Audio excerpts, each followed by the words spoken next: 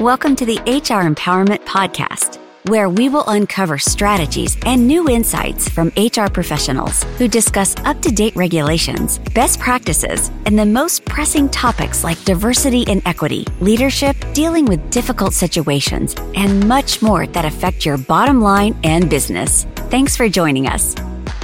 Hey everybody, Wendy Sellers here, the HR lady. Thanks for stopping by our podcast. Today, I am here with a very special guest, Tamina Watson. Hi, Tamina.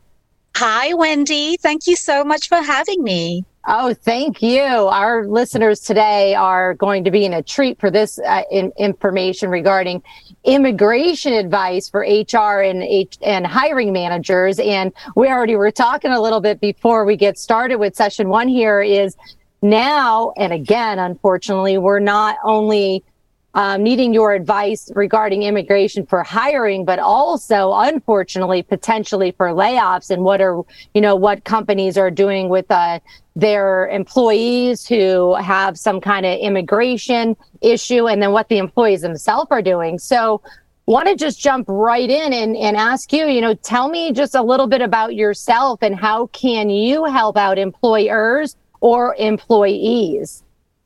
Well, thank you again, Wendy, for having me. I love your title, the HR lady. We work with HR folks across the board, and I just want to acknowledge how hard your work is and how you juggle so much and so many competing priorities all at once seamlessly, because you guys are dealing with not only immigration, but employment laws and so many different things that you have to keep an eye on. So kudos to you. I cannot imagine how the last few years were for you, but from the people that I work with, I know it's not been easy. So thank you so much.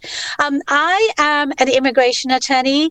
I practice primarily business immigration. That's when a business needs visas for their staff or people who are coming to the US to open businesses and they need visas for themselves. I'd say that's about 70% of my practice. The rest of it is family-based immigration, which is parents, children, spouses, and citizenship. I do not practice removal defense. That's when somebody gets deported, although I do a lot of pro bono work in that area.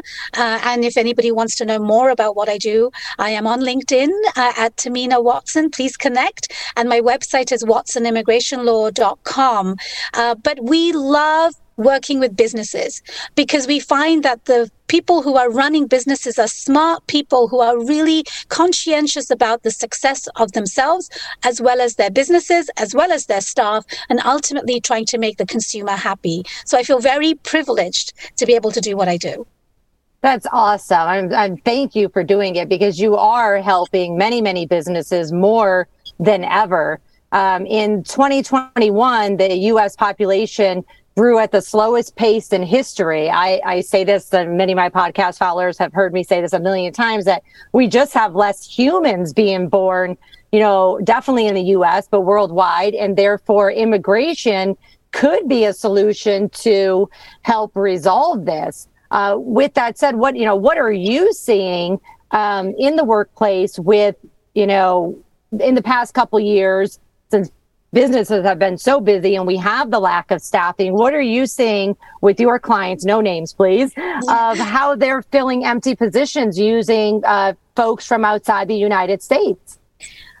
Well, I'm so glad that you brought up the population issue, because that's one of the starting points of this discussion. And pre-COVID, businesses were already struggling to hire people. It's not a new thing. What happened during COVID is it got exacerbated. It became visible as a national problem.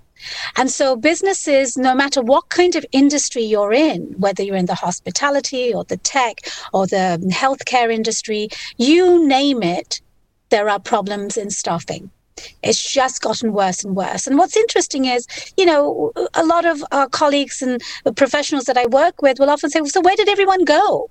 Before COVID, at least you had some people. Somehow we don't have the staff to fill it up, these positions up. So this problem has become so acute that the solution has to be immigration reform, not just immigration one area or another.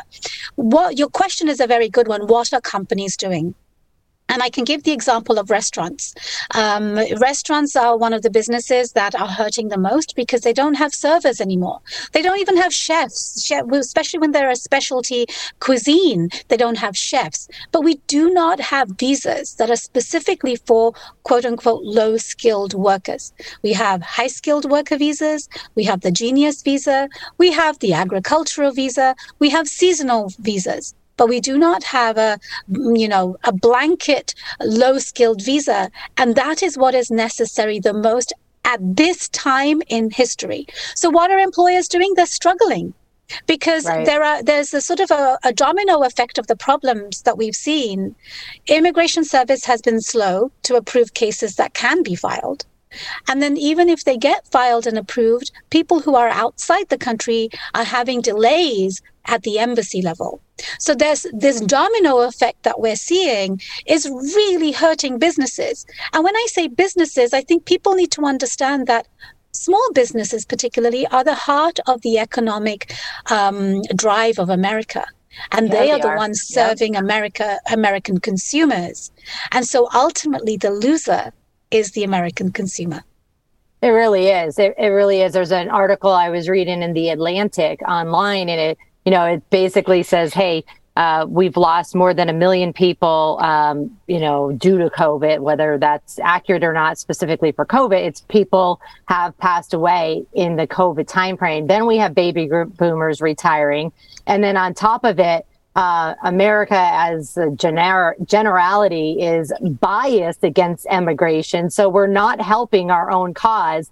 The rest of the world is saying, hey, come work for us. And the United States, for whatever reason, for many reasons, political reasons, are saying, no, we're gonna kick immigrants out. And then those same people are saying, I can't find anybody to work at my company, or I can't find anybody to serve my meal, or even medical too. I mean, I'm in the medical industry and manufacturing industry. Professional jobs and non-professional jobs can really be filled by the use of immigrants.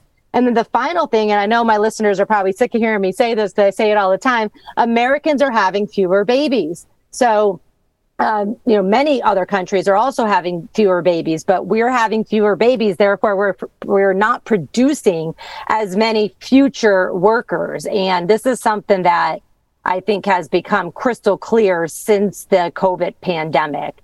So with that said, I want to wrap up this section real quick and go on to our next series, 205, and talk a little bit more, get into the nitty gritty about best practices to get started with immigration processes so we can help our business owners, our entrepreneurs, and our HR managers are on the call today. So we'll be right back.